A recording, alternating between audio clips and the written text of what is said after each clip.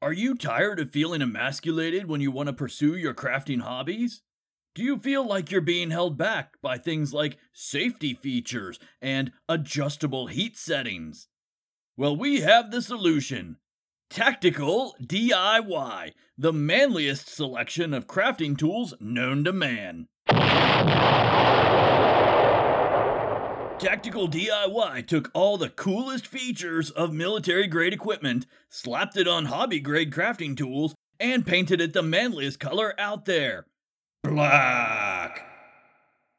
Do you want more buckles? Check. Do you want redundant webbing straps? Check. Do you want larger capacity magazines for your fully automatic glue gun?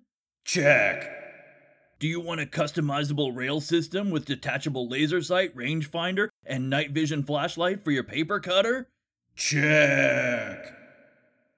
Order now and we'll throw in a complimentary container of glitter in the most tactical color available: matte black.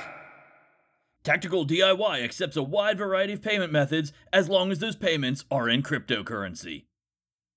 Tactical DIY is not responsible for the misuse, proper use, or well-supervised use of these products. Do not use these tools indoors, outdoors, while intoxicated, while sober, around men, women, children, pets, or cryptids. Side effects may include splinters, cuts, 6th-degree burns, blinding rage, alien abduction, and inflated ego. Also, don't eat the glitter. You've been warned. Tactical DIY. Yeah.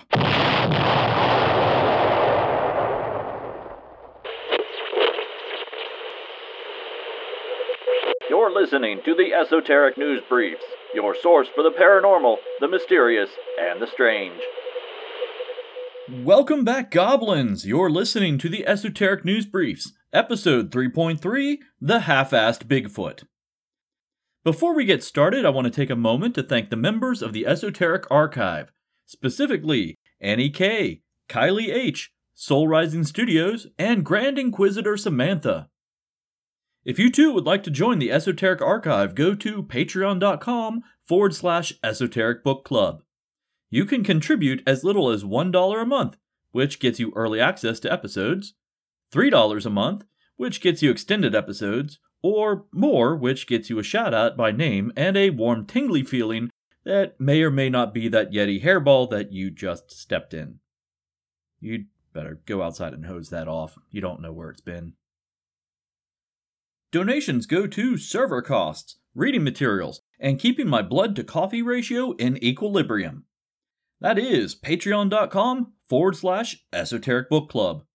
Now, let's get weird.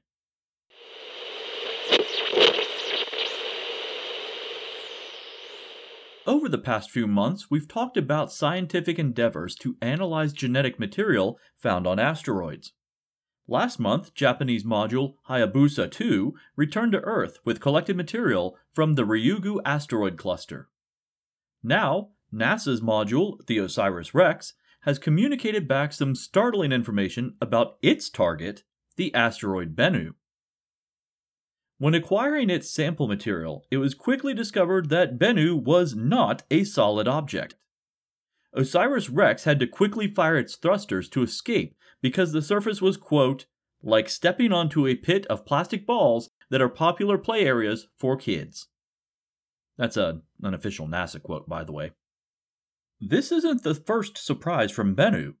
It seems that when observed from Earth, Bennu looks like a smooth sandy beach, but when Osiris arrived, it looked more like it was strewn with rubble and jagged boulders. Even more curious, it appeared that Bennu was ejecting debris in its wake. Now, Osiris was designed to be quite gentle in its extraction technique. Ideally, it would land on the surface and leave a small divot behind where it scooped out its sample. Instead, when its retrieval arm made contact with the asteroid's surface, it left a 26-foot wide crater. There's a side-by-side photograph with this article that shows the asteroid right before Osiris makes contact, and one right afterwards, and the photo just looks like an exploding wall of rock. NASA went on to test how little surface resistance there was on Bennu, and the results came back as basically the amount of pressure it takes to press down the plunger on a French press carafe. So while scientists are eagerly awaiting the samples from Bennu, they have a new mystery to solve. How is this asteroid being held together with such a low gravitational pull, while still maintaining its velocity? There's a lot to this mystery that seems counterintuitive. Like always, I will keep you informed of new developments as they arise.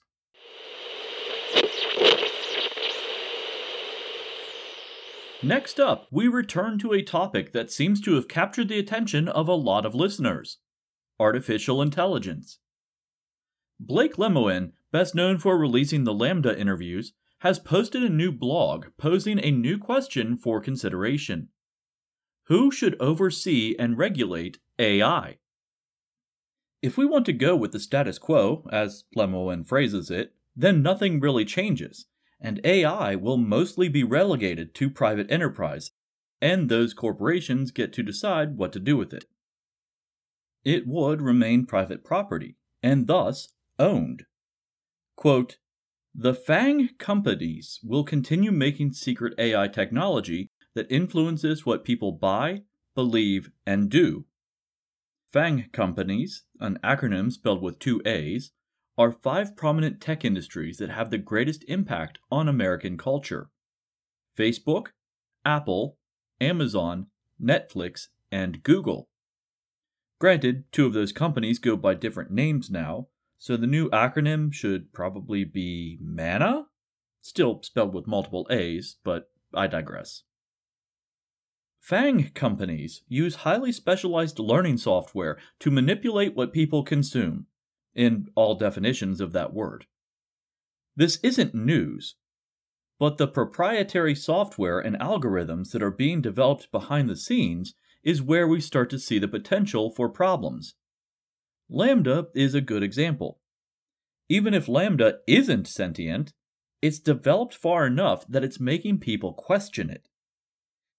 If you didn't know ahead of time that you were talking to an algorithm, would you even be able to recognize it? Probably not. That's where regulation comes into play.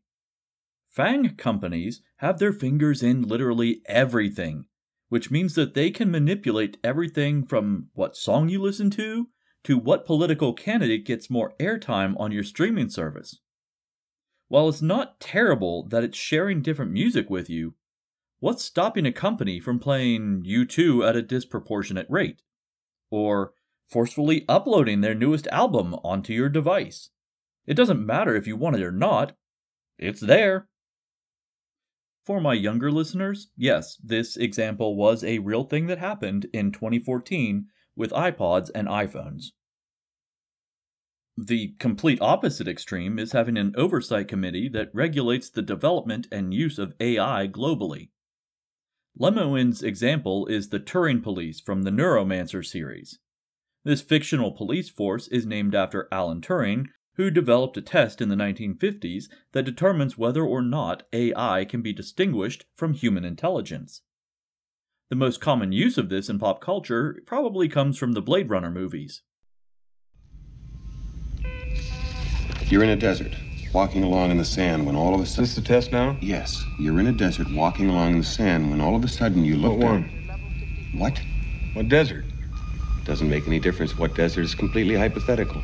But how come I'd be there? Maybe you're fed up. Maybe you want to be by yourself. Who knows? You look down and you see a tortoise, Leon.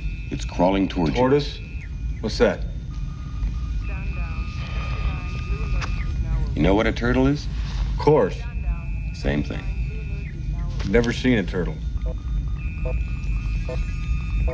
But I understand what you mean. You reach down, you flip the tortoise over on its back, Leon. Do you make up these questions, Mr. Holden? Or do they write them down for you? The tortoise lays on its back, its belly baking in the hot sun, beating its legs, trying to turn itself over, but it can't. Not without your help. But you're not helping. What do you mean I'm not helping? I mean you're not helping. Why is that, Leon?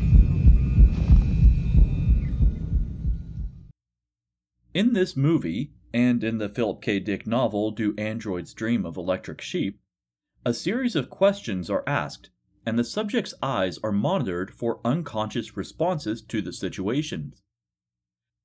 The idea is that they are posing hypothetical situations that are meant to elicit an emotional response. It was proposed that replicants, human-appearing mechanical creations, didn't have emotions, so they would imitate them in much the same way that sociopaths do. But their eyes would tell the truth.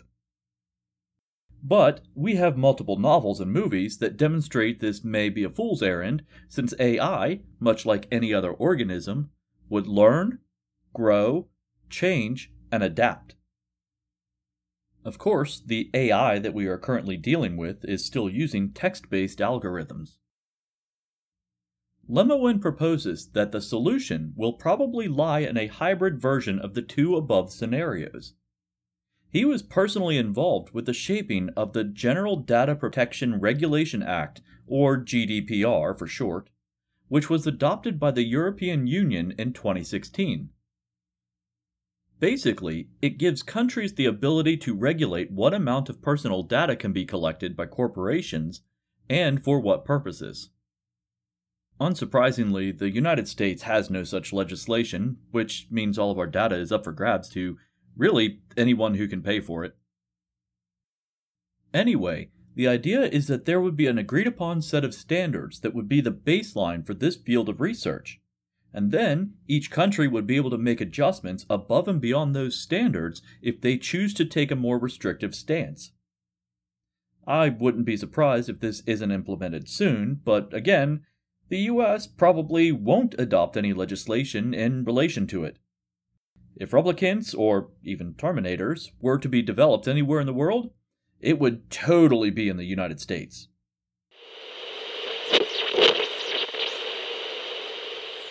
A quick reminder to all hunters in Skamania County, Washington.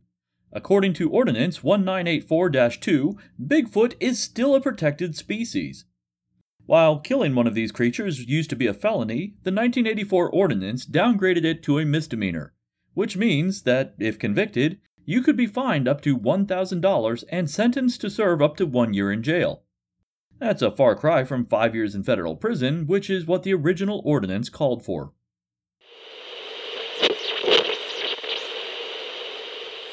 It turns out that it doesn't take an accident with a barrel of experimental chemicals to give you echolocation. Apparently, you can just learn it in like 10 weeks. Results from an experiment were released in 2021 that involved 12 people declared legally blind since birth and 12 sighted people. In this study, they were taught how to locate objects and navigate a series of obstacles by clicking their tongues. Over the course of 20 2 to 3 hour long sessions, all participants demonstrated improvement. Then came the maze. This maze included T-junctions, U-bends, zigzagging hallways, and obstacles. Participants had to navigate this obstacle course. Well, they had to navigate it sight unseen. For once, this pun was not intended. The results of the final test were pretty amazing. Not only were people able to navigate the maze with minimal incidents, but it also showed that there was no difference in skill level based on age. Younger participants may have finished earlier, but it was simply because they could physically move quicker. Even more astounding, the scientists also brought in expert echolocators who have been using this technique for years, and their results seem to be on par with those who only had 10 weeks of this course. There also seemed to have been little variation between sighted and blind participants, meaning that this ability could be mastered by anyone of any age or capability.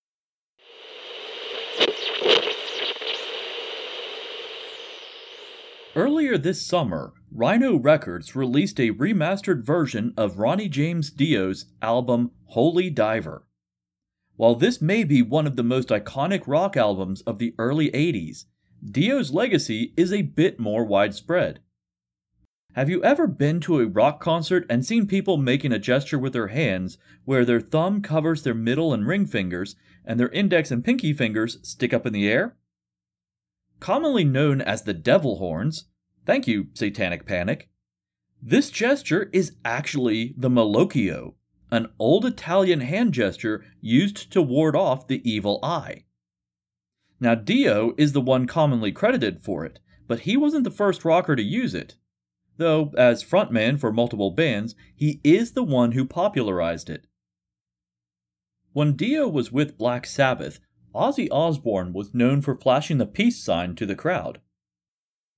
Bassist Geezer Butler wanted to differentiate himself from Ozzy, so he began using the Malocchio, which Dio, also in the band at the time, recognized from his childhood, and he began doing it too.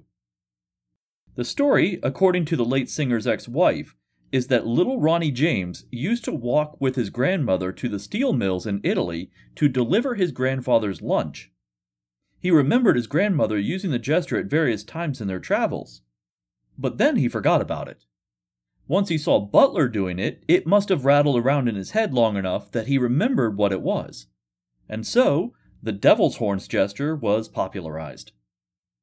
Where this gets super entertaining is that in 2017, Kiss rocker Gene Simmons attempted to copyright the gesture, saying that he created it and wanted royalties for its use. He withdrew his copyright submission after 2 weeks, saying that his hand gesture was really the American Sign Language gesture for I love you, which kind of makes this worse? Like, who tries to copyright something like that? He goes on to say that he began using the gesture when he wanted to showcase the wings on his costume, and he didn't really know what to do with his hands. So he began to make the gesture that he saw in Spider-Man and Doctor Strange comics, which means he stole it from Marvel, and then tried to patent it. Kiss band member Paul Stanley had this to say. Well, Gene elicits some very strong reactions from people, and what he does for the reasons that only he knows. Dio's response sums it all up pretty well. Quote, Gene Simmons will tell you that he invented it, but then again, Gene invented breathing, and shoes, and everything else. No matter who invented it, and frankly it's so old that we will probably never know who invented it, we do know that it was popularized by Ronnie James Dio, all thanks to his superstitious Italian grandmother.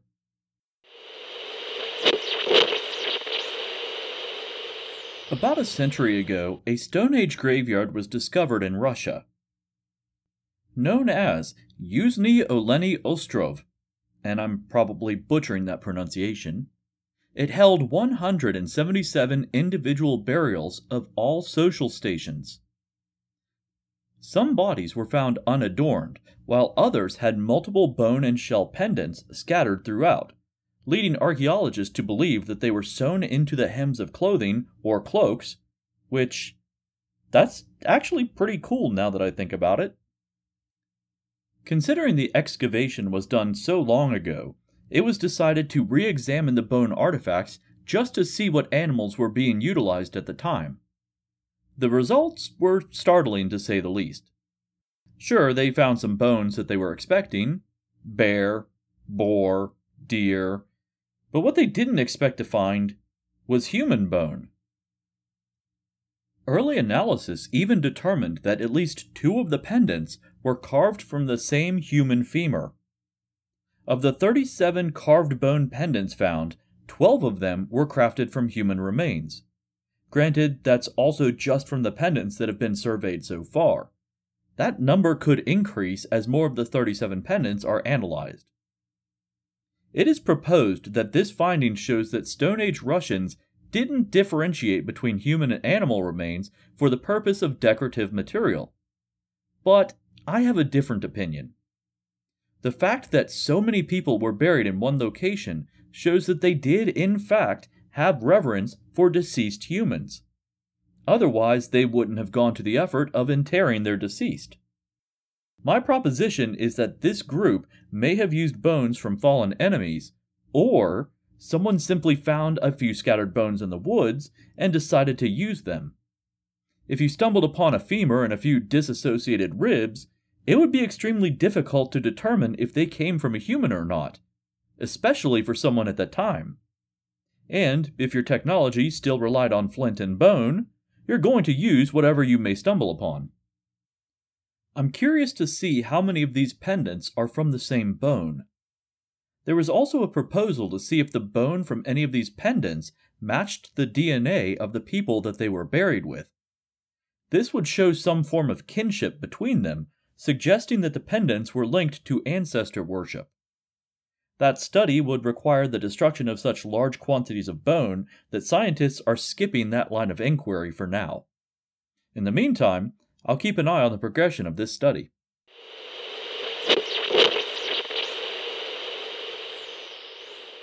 Some of you may recognize the name Coyote Peterson. I only vaguely knew that he was a television personality of some sort.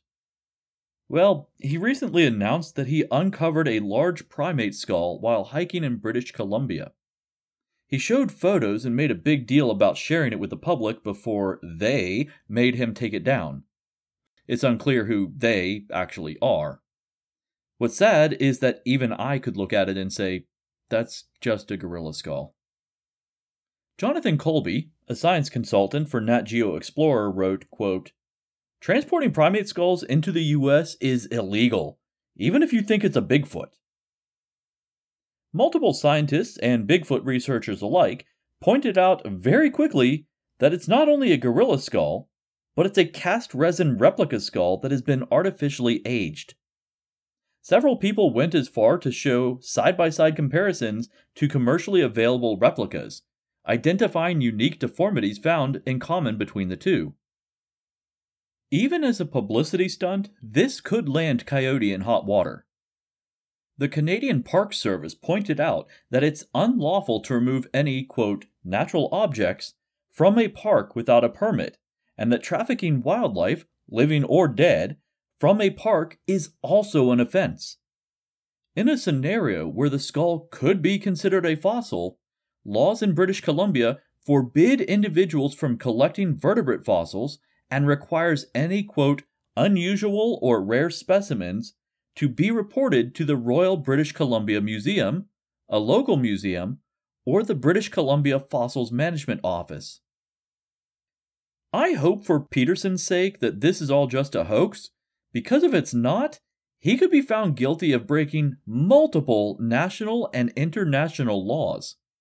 And if there's one group that you don't want to screw with, it's the Canadian Park Service.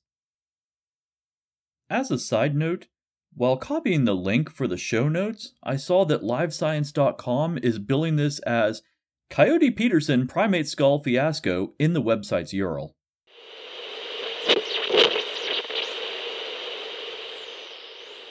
The 2022 list of the states with the most UFO sightings has finally been released.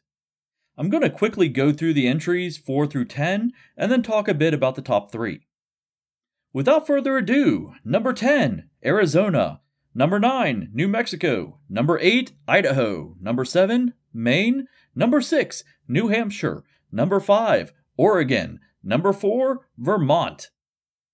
Now, the state with the third most UFO sightings in 2021 was the last frontier.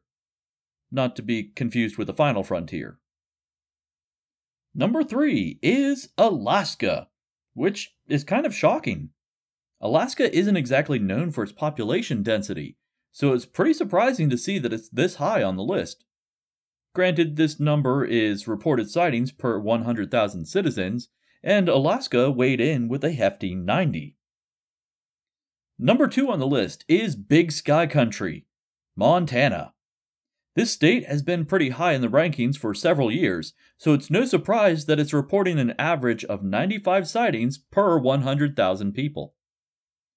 And finally, with an average of 1 sighting for every 1,000 citizens, the Evergreen State, Washington. I mean, they're already known for Bigfoot, so why not UFOs too? West Virginia better watch out, or else Washington may come for the title of cryptid capital too. Speaking of West Virginia, we ranked number 18 on this list with a total of 47 reports for every 100,000 citizens. I imagine this would be higher, but I personally know that a lot of sightings either go unreported or are instead reported to smaller local investigative groups. Anyway, let's see if we can increase our rankings by 2023.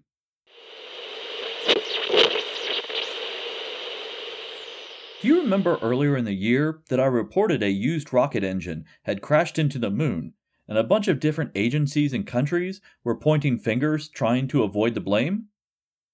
Well, NASA's Lunar Reconnaissance Orbiter has located the crash site, and it's a little odd.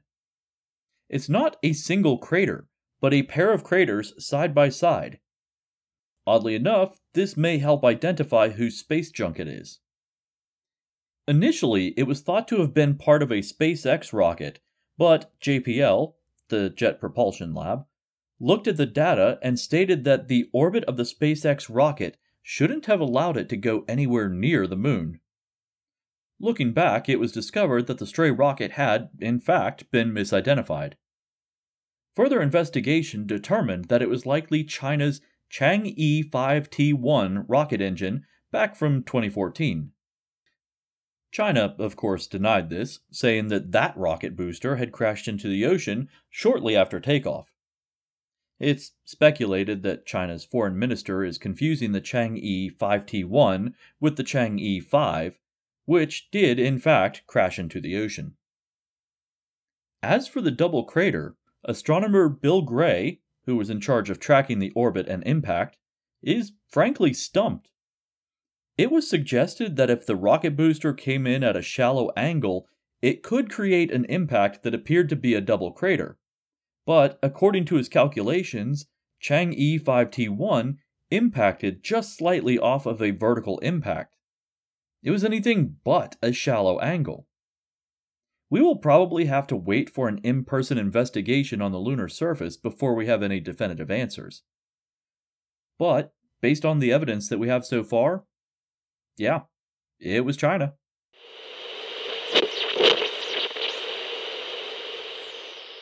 Have you ever thought about where chickens come from? They're not really as old as you would think, and they haven't been used for food for very long either. Archaeological estimations show that the origin of the domestic chicken likely came from Southeast Asia, specifically from the red jungle fowl, which looks like a tiny, brightly colored chicken. It is speculated that these birds were domesticated as a result of deforestation for the use of rice fields. The jungle fowl like to eat seeds and nuts, so it makes sense that they would just move in onto an easy source of food. Eventually, the birds were traded as a novelty due to their bright colors, entertaining vocalizations, and their easygoing nature. This was pretty standard for a few thousand years, and then the Roman Empire got a hold of them.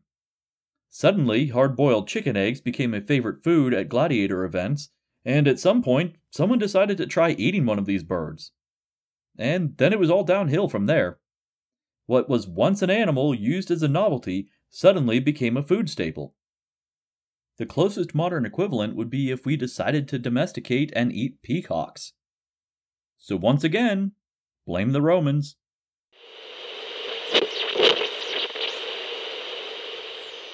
For our final article of the night, we turn to the Sichuan province of China, where a patron at a local restaurant made a rather startling discovery.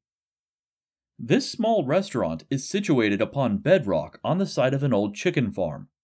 When the site changed hands, it went from raising chickens to serving chickens, and the land was cleared. The new owners utilized the bedrock as part of the landscaping by simply removing the thin layer of soil that sat on top. Sure, the stone had some interesting formations, but they didn't really think too much of it. They just wanted to get their restaurant up and running. Eventually, one of their customers noticed something peculiar about the shapes in the stone. What the owners originally thought were natural formations were actually footprints of a massive sauropod dinosaur. While the exact species cannot be determined, it has been estimated that the creature was roughly 26 feet long and lived during the Cretaceous period, making those tracks roughly 100 million years old. The tracks were confirmed using a 3D laser scanner and have been fenced off by the owners to prevent customers from damaging them. It seems that the chicken farm actually helped to preserve these tracks. The layer of sediment on top of the stone has insulated them from the elements which would normally cause erosion in this environment. The restaurant has plans to erect a structure over top of the tracks to prevent further degradation.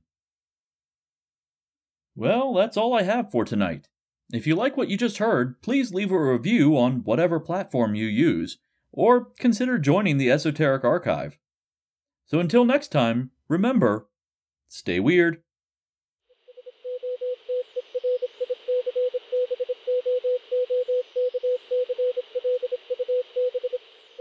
For anyone wondering about the skit at the beginning of the show, it was in response to an actual ad that popped up on my newsfeed. Tactical baby gear. And yes, it was everything that you would expect. It was all black, lots of straps and buckles, and giant chunky mud tires on the strollers. Someone told me that they actually own some of their stuff, and apparently it's pretty comfortable, but honestly, the marketing is so ridiculous that I just had to make a parody.